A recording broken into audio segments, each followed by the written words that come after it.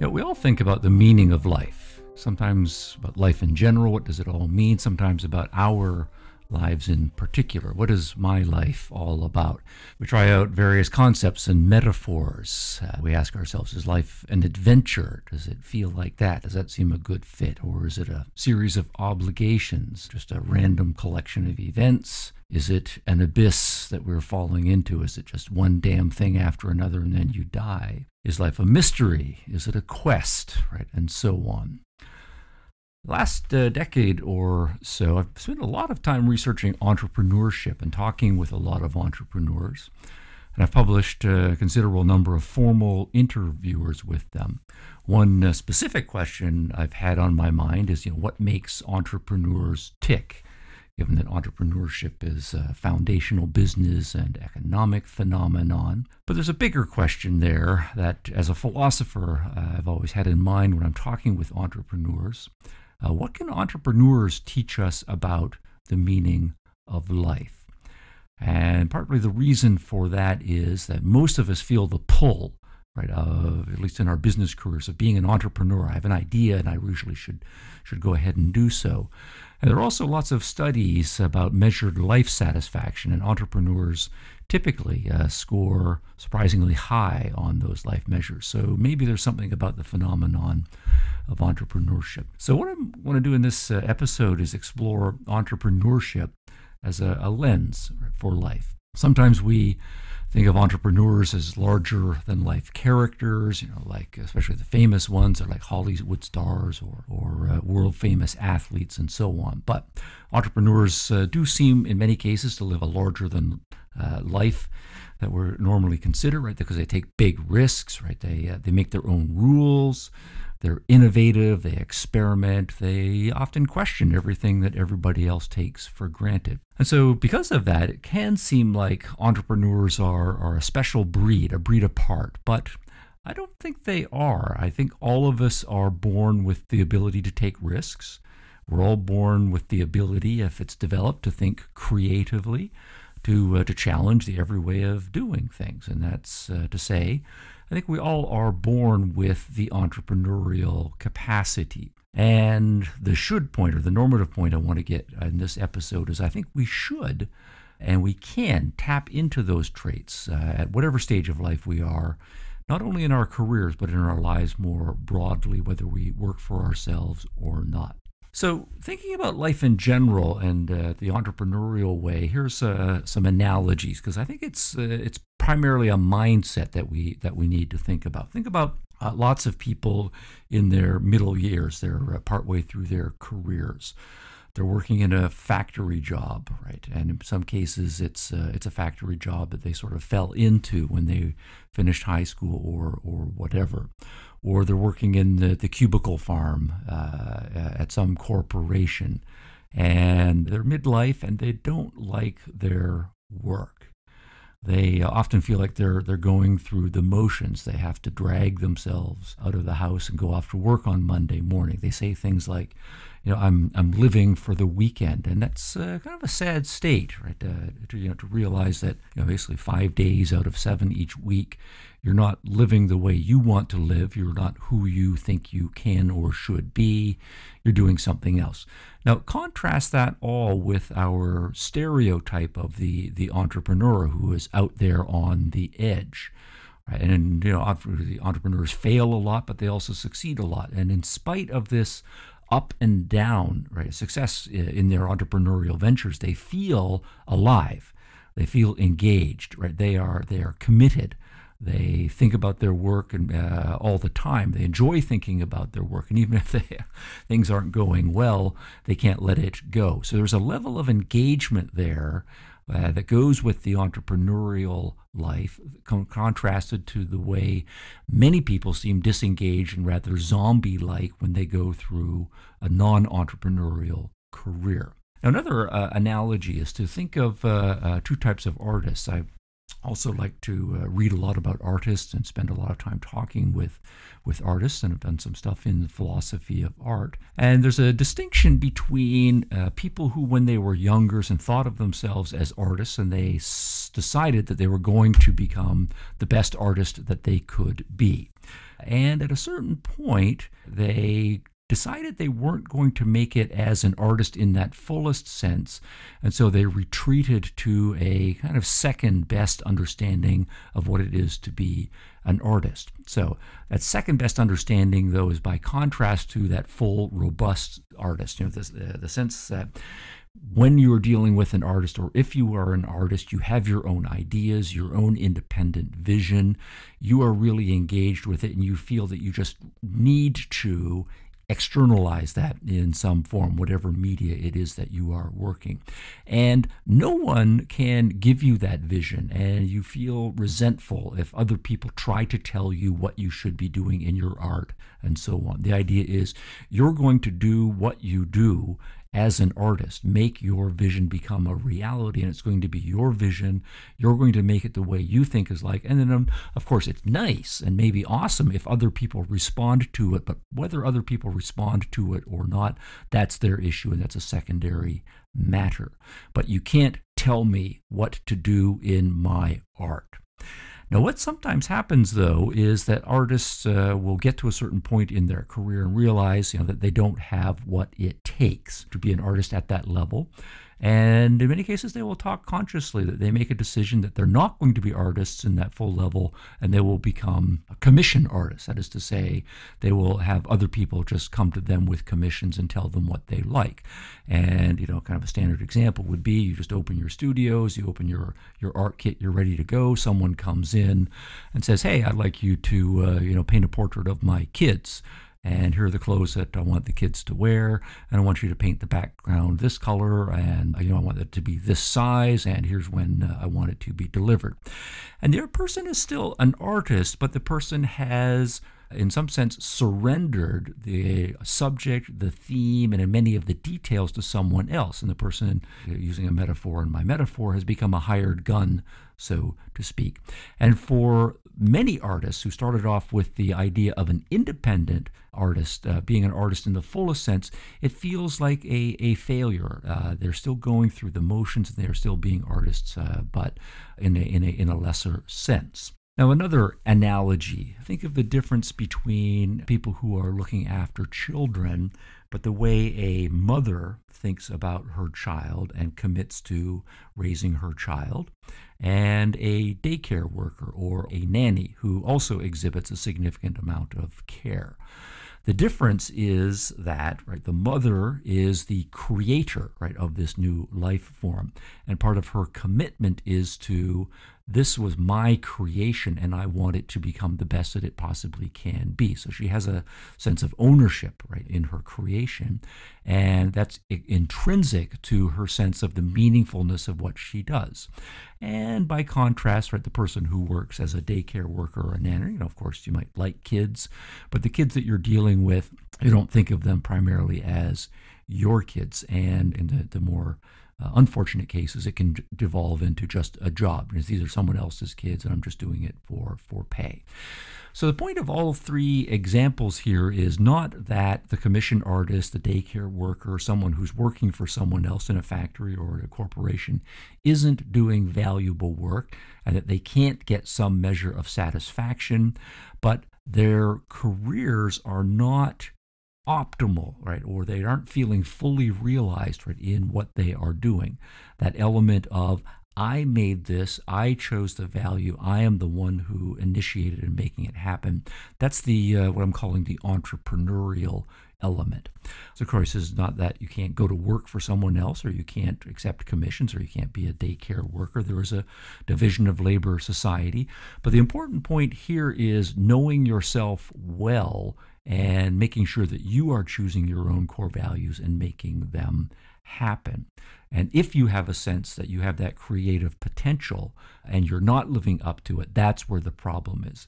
So to generalize this, the point is you can't see your life as a commission that is being given to you by other people with an instruction manual that you are to follow. Now, put this a little more formally, there are three elements. Life is an act of self-creation, life as a self-ownership or a self-commitment, right? That sense of ownership, and the means issue, that life is a matter of self-investment in order to get the outcome. So creation, ownership, and investment.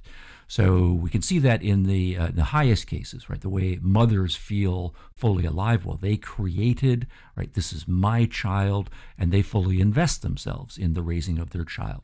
The artist will say, this was my idea, right? My project that I am committing to when I put, say, in the case of painting, the brush to the canvas, and I am the one who made the painting. Or the entrepreneur. This was my business idea. I'm the one who took charge of it, who initiated it, and I am the one who invested the capital, the sweat equity, and so forth to make it happen. So the idea is that in all of these cases, right, you become the projects that you decide, that you commit to, and that you make happen. Right? And that's the entrepreneurism in the full sense. And it's interesting that outside of the motherhood example, how many times we'll use the phrase, it's my baby, right? The way a business person will feel about his or her business, or the artist will feel about his or her creation. It's my baby, just like the mother or the father will say, hey, that's my baby, and they feel the same thing to it. That's what we're going for with respect to our lives, right? Your life is your baby, right? Or you're the baby, but you're also the person who needs to raise your own yourself to full realization. Now, the contrast on all three of those elements is people who in their lives, and it might be in their work lives, it might be in their parenting lives, it might be in their artistic lives or whatever, where they feel not fully human. Right? They feel a sense of dehumanization, right? Or like they aren't really real as they're going through the motions of whatever they're doing. Or we talk about feeling like a zombie, right, on the job. And what seems to be there is you did not make the enterprise, right, that you're working in, right? Somebody else made the enterprise, someone else has formulated the strategy, someone else has created the job function, say, and you are just kind of fitting into that slot. In some cases, it's that you didn't really commit to that position. It was more, you say, here was a job that came along and you kind of fell into it because, hey, you don't feel like there's other options available to you, or you're not really interested in checking them out. And you didn't really make it happen, right? If you're that kind of person who requires the oversight, right? You will do the work that you need to do, but in the back of your mind, you're doing it in part because other people are checking up on you, and if you don't get it done, then there will be negative consequences, and so on. Or another analogy, you feel about your life, right, that you are like an actor, right, playing a role. Right? Someone else wrote the script, and your job is to fit into that role and perform the words and actions as directed. And again, the point here is not that you can't be an actor, right, as your career, right, but you can't see yourself as an actor in your life, that your life is somehow someone else's script and you've been assigned a particular role and certain words to say. Now, the word for all of this is entrepreneurism, and that's meant to be a generalization on the phenomenon of being an entrepreneur. Now, what does that mean more specifically? Here, we need to think about our lives in all of their aspects, because there are many elements that we're all juggling many balls at the same time. But in any area of our life, it is easy to get stuck in a rut, right? Unless we continue to think somewhat creatively and take some risks in that area of life. And we can't, say constantly juggling 20 balls. Some parts of our lives we might have on more or less automatic pilot while we're working on other areas. But every area of life, we need to cycle through it and with some imagination and some energy continue to work on it entrepreneurially. So we all know from our family lives how they can be confining, they can be limiting if we're not approaching it. That each person has their own life to live, and what we're trying to do entrepreneurially is commit to each person's individual development. And the same thing can happen in our leisure activities, whatever artistic things we're interested in, sports, travels. We just watch the same old shows or watch the same old games, or maybe we always go to vacation in the same way or at the same place at the same time. And it's not the case, that there can't be genuine enjoyments there, but they can become mechanical and routine if we're not thinking about them entrepreneurially. And we know in all of these areas, sports, travel, and the arts, we can experiment, we can try new things. And when we do that thing, and just the fact that we're trying new things brings renewed zest to it. Join Professor Stephen Hicks on his Adventures in Postmodernism tour next March in Australia, where he'll be giving you his insights and lessons on the subject firsthand. Find out what makes postmodernism attractive. Why is it so dangerous? How has it evolved or mutated over the years? Does postmodernism have strong connections to neo-Marxism? What is the role of it in cultural wars, campus battles over free speech, political correctness, intellectual diversity, identity politics, and the rise of Antifa and alternative right? What other political movements are now adopting postmodernism strategies, and how do we resolve these issues of postmodernism? Stephen Hicks will be appearing in 4 major Australian cities throughout March 2019.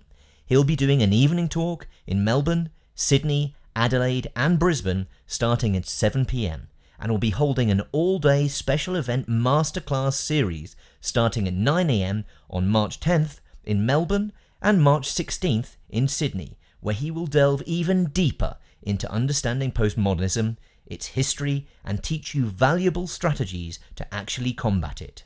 For full details and to reserve your tickets today, go to truearrowevents.com. Select the event to which you would like to attend, and if you hurry, you may even be lucky enough to get your tickets at early bird prices at a 50% discount.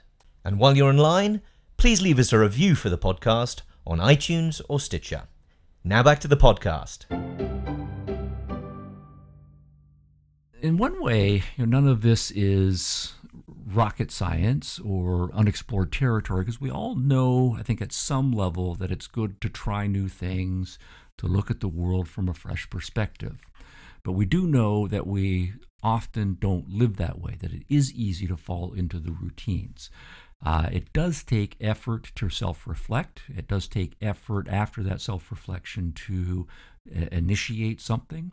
And it's often important to remind ourselves that it's worth doing that, but we need more specifics in many cases about how to do so. For me, I've found that spending time around kids, this can be university kids, high school kids, and younger, it's refreshing because they remind us that all of this kind of came naturally to us when we are younger. Phenomenon I've seen several different times involving, say, 3-year-olds or 4-year-olds or whatever. The kid is struggling with some project or other, not doing it very well. There's a lot of failure there. And then a well-meaning older person, an adult, tries to help the 3-year-old or the 4-year-old. But the 3-year-old rejects the help and will say something like, "I do it," right? And here the idea is that the 3-year-old owns the project and is absorbed in it. And his or her, really, the satisfaction turns on his or her overcoming that challenges independently. And that's a basic entrepreneurial commitment. This is my project. I'm committed to it. I'm going to make it happen. And the person is then resisting, right, falling into letting someone else take over and just solve the problem for it. And of course, we know by adulthood, life becomes really complicated. Sometimes we're stuck with the challenges. We all know there are the jobs that contain grind elements that we're not engaged with, and that can happen in any area of life. And this is where I think the entrepreneurial element becomes essential, right? To get ourselves regularly to say why, right, about any aspect of our lives. Now, I think partly this is why birthdays, weddings, funerals, New Year's, and so forth are moments where we engage in these self-reflective moments, and that's important about those, but we should schedule them for ourselves more frequently so that we can imagine the alternatives, experiment, and commit to finding a better new way. And whether we're a kid, right, or whether we're an adult who's working on this self-development, I think it's the same entrepreneurial elements that are there. Going back to the difference between starting a business and working for someone else, right? The startup business entrepreneur feels this ownership of the business, feels responsible for defining its purpose, feels that making the strategy is part of who he or she is. And there's a difference, right? If you're an employee and you come into that pre-existing business and you follow along. And again, working for someone else might be a perfectly good career option for me. Being an employee with respect to my own life, that is not a legitimate option. My life is my project. It's up to me to initiate it, to maintain it. I can't simply just follow someone else's script. Again, I like kids on this point here, because I think intuitively they grasp this point when they get into some conflict with their parents or an older sibling, and they will say, "You're not the boss of me." Right? Now, whether the kid is right or wrong in the particular circumstances, notice that the kids who say that sort of thing, they're asserting that basic entrepreneurial attitude in their life, right? No one is the boss of me, right? And so the kid says, this is my life, and they're in charge of it, or they're aspiring to be as in charge of it as they possibly can, given their degree of development. So if there's a well-meaning authority, right, a parent, a teacher, an older sibling who's overstepping, then the kid quite rightly will be on the receiving end of that kid's assertive pushback. And so the important thing is, as adults, is never to lose that, right? That sense of, I am the boss of me. So we need to remind ourselves sometimes that we are, in fact, our own bosses. Now, more generally, there is, and this is a connection I want to make to some of the scholarly literature on entrepreneurship that I've looked at and hopefully contributed to. The elements here are autonomy, right? The idea of self-chosen goals, and then self-initiation toward those goals. That's at the beginning of the process. During the process, the sense of ownership and commitment to the process in an ongoing fashion. And then always with an eye to the end of the process when, hopefully successfully, you will reap the rewards. Partly those are going to be the material or financial rewards of whatever the project is, but also that psychological reward, the pride that I did this, I accomplished this, and the enhanced self-esteem that comes with it. And the point is that all of those things can't be given to you, right? The goals can't be given to you. The initiative can't be given to you. The pride of successful creation cannot be given to. Those all have to be earned. In Stephen Hicks's book, Explaining Postmodernism, Skepticism and Socialism from Rousseau to Foucault, he writes an incredibly crafted and well-argued insight into what postmodernism is, why it exists, and why it is dangerous applied in the wrong dose, in the wrong place, as it frequently is in this day and age. Postmodernism has been the most vigorous intellectual movement of the late 20th century. In his book, Hicks traces the roots of postmodernism all the way back to the Enlightenment era, where he systematically charts how the Age of Reason sowed the seeds of unreason that was to follow, making a clear connection between postmodernism to history, leftist politics, and even the ugliness of contemporary art. Hicks presents his thesis with beautiful, easy-to-understand explanations that burn with logic and common sense. So if you've ever wondered why society holds so many assumptions about the world, and you want to understand the chaos of what is happening, Hicks's work in this book provides a huge piece to this puzzle. Why do skeptical and relativistic arguments have such power in the contemporary intellectual world? Why do they have that power in the humanities but not in the sciences? Why is a significant portion of the political left the same left that traditionally promoted reason, science, equality for all, and optimism now switch to the themes of anti-reason, anti-science, double standards and cynicism? This book is by far the most helpful resource I've ever come across for understanding why the world is turning into a direction that I just can't comprehend. Pick up your copy of Stephen Hicks's book, Explaining Postmodernism, Skepticism and Socialism from Rousseau to Foucault, available now on Amazon.com. While you're online, make sure to subscribe to the Open College podcast, hosted by Stephen Hicks himself, and please leave a review for it on iTunes or Stitcher. Now back to the podcast. There's a what question and a how question, right? And this is, again, to speak more philosophically and broadly here, what is your life about? What are those core values and goals go to be? Part of the entrepreneurial outlook on life is committing to defining those for oneself. And then the means question, how am I going to go about achieving them? Now, on this how question, there's another element I want to tease out more about this entrepreneurism. That's about rules, right? How we think about rules. And kind of our attitude toward rules is a closely related aspect of kind of the entrepreneurial mindset. If we go back to entrepreneurs in practice, right, one of the things that does seem to be an important feature about them is that they are the ones who make the rules, and often they are rule breakers. In order to be innovative and creative, they are willing to break pre-existing rules and to find other rules or new rules that will be better suited here. Games and kids playing games. It seems like I'm always going back to kids here today, but it's a really good metaphor for life here. I think if we think about games, particularly since games really are constituted by their rules. Kids, so suppose you've got some kids and they're learning how to play basketball or whatever the sport is. Well, basketball is constituted by a particular set of rules that differentiate it from soccer, that differentiate it from tennis, and so forth. So the kids learn that basketball has specific rules, things that you can do and things that you can't do. But then take the kids who've got the basic idea about what basketball is and put them on a playground. Take away the supervision. And what happens is those kids become endlessly inventive in making up and modifying the rules. They'll start playing 2-on-2. They'll start playing horse. They'll argue about the three-point line and whether it should be this distance or that distance or not there at all. And so on. Every rule gets subjected to, experimented with, and sometimes the rules just get broken and set aside, and they are on their way to making up their own game, some variation on basketball, and it might even evolve into a completely different game. Right? The rules aren't set in stone. Rules are there to help us achieve our purposes rather than our job is to fit solely into pre-existing rules and just follow them because that's what the rules are. Another example here, if we think about when we are writers, especially when we're young writers and our teachers are showing us, so they might say, for this essay, every paragraph has to have 5 sentences in it.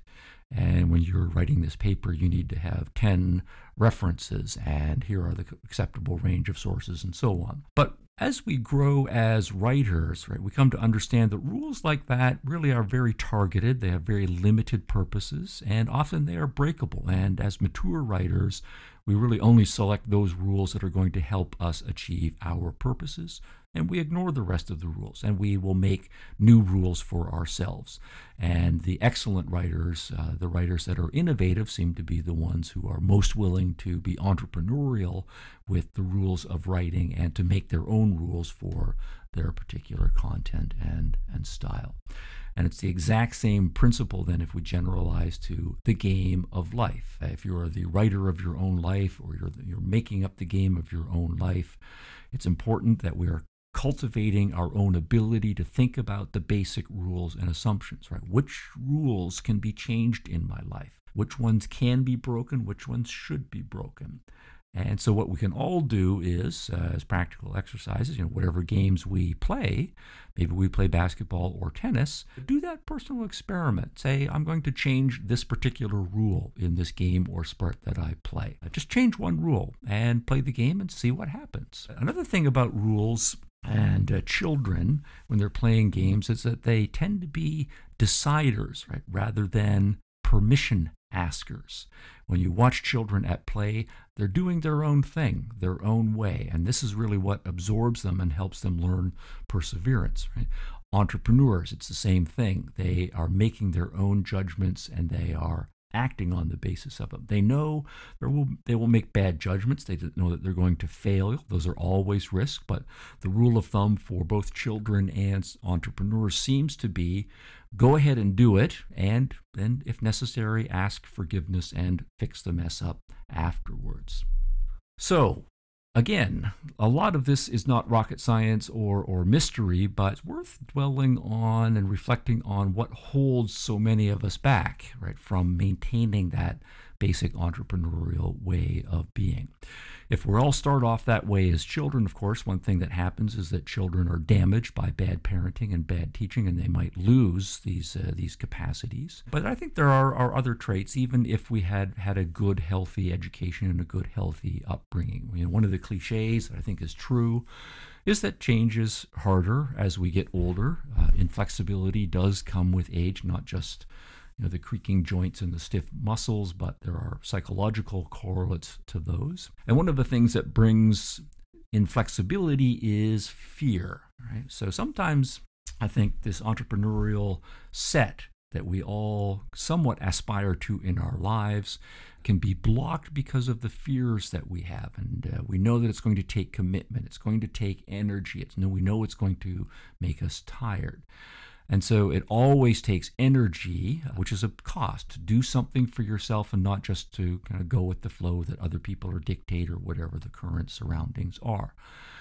Yet at the same time, we all know that our important commitments, right, our friendships, right, our marriages, our being good parents, they take investment and constant ongoing investment. We only are going to get out of them what we put into them. And of course, there's no guarantee that the investment will pay off, but that spark of entrepreneurial risk-taking in all of our significant relationships and the willingness to do so has to be there, and it has to be mutual for those relationships to work.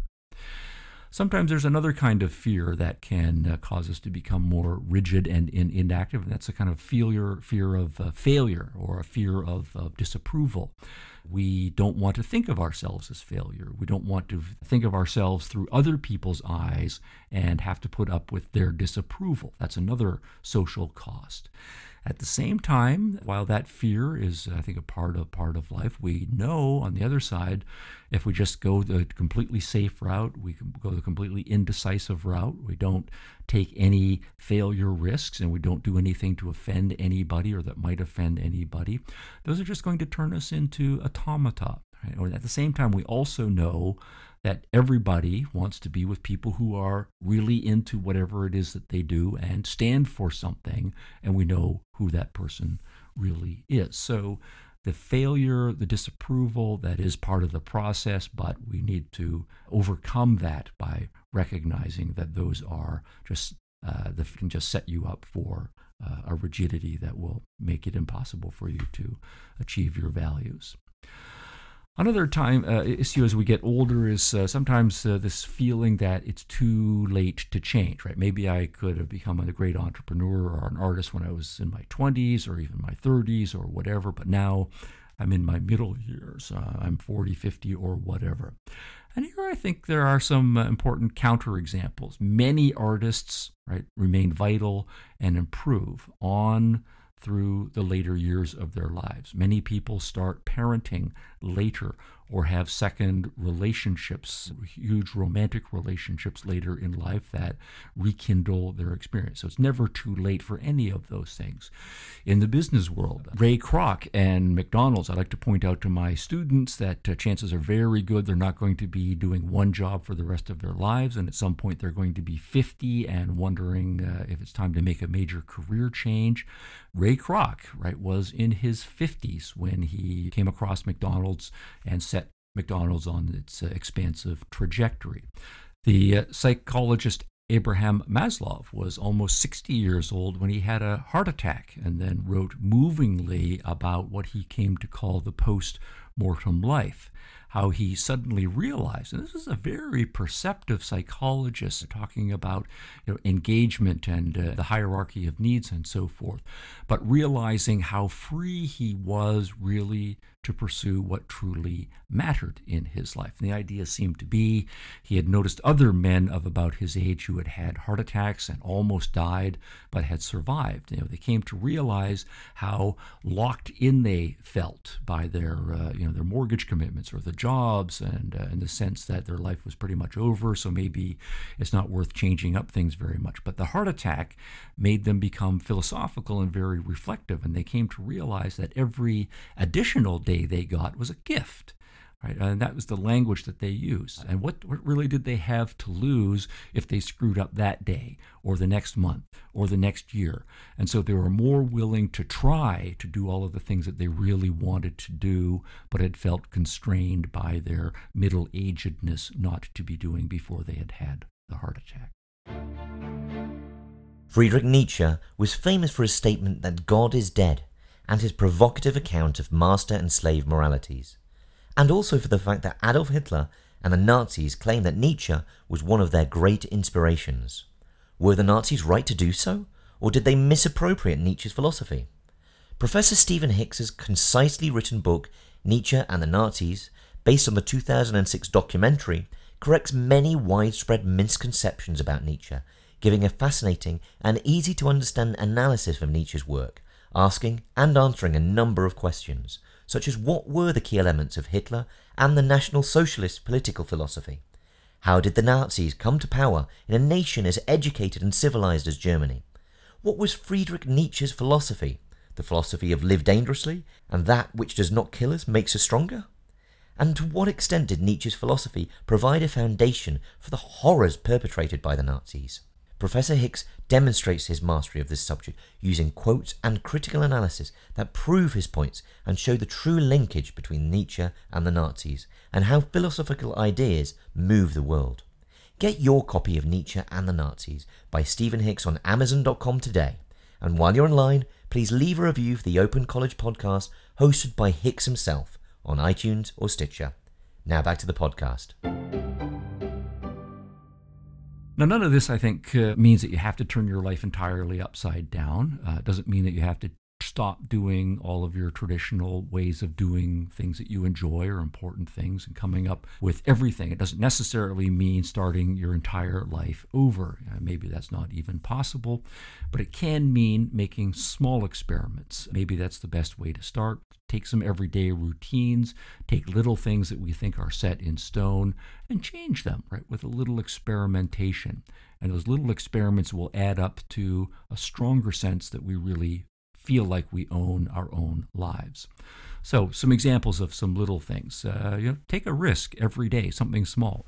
Go to a new restaurant, right? One that you've never eaten at before. Yeah, the meals might be crappy. It might not be but at least you're doing something new. Try something on the menu that you've never eaten before, something that looks a little weird to you. And of course, you might like it, you might not like it, but you're doing the experimenting. Take a dancing lesson, right? Take a drawing lesson, take a kayaking lesson. Change up your fashion sense. Wear some bright yellow pants, right? Wear a slightly daring shirt or a strange hat. But the point just is do something different, every day, every week, and then make it a habit to do something different every day, every week. Another method, get more entrepreneurial people in your life and seek out people who have done some unusual things with their lives, people who've traveled a lot, people who have unusual or very different musical tastes. Hang out with people who are the active ones at parties, who like to play charades and can laugh at themselves, right, when they do experiments that don't work out right very well. Again, going back to children, since they often have fresh and in some cases offbeat ways of looking at the world, they're always coming up with questions, right? Why? And in many cases, their questions are a little bit weird, but they will lead you to think about things that you haven't necessarily thought about and to try to come up with a fresh way of looking at the world in order to answer these questions that are coming from children who are just starting off on their own new path. Of course, we know family life for many of us is very important, and family life can also be a source of great boredom. It can also be a source of feeling in a rut and great frustration, but there are lots of techniques to overcome that. Try a new board game. Might be a little old-fashioned on that. Kids these days might say, oh, board games, what are those? Okay, so then they're playing the video games. Well, find a multiplayer video game that your kids are interested in and try it with them. right? Instead of just say the mom or the grandma making the entire holiday meal, all of the family responsible for a different dish and contributing to the family the holiday meal, right? That's an experiment, and who knows, of course, whether you'll like all of those dishes or not. Listen to your children's music. If you have a spouse or significant other, any new idea your spouse suggests, just more or less automatically say, yes, let's do that. Other leisure options. We know travel can be expensive, but most of us are we all kind of know that there are lots of things that in our area tourists come to see, but we've never quite gotten around to doing ourselves. So be a tourist in your own town. Find a new thing to do each month. And of course, the online world is opening up huge numbers of options. There are lots of schools and organizations that are offering short courses, long courses that you can take just for fun in electronics, Greek history, bird watching, taekwondo, whatever it is. And on top of that, there's one kind of overarching principle: break at least one rule every day.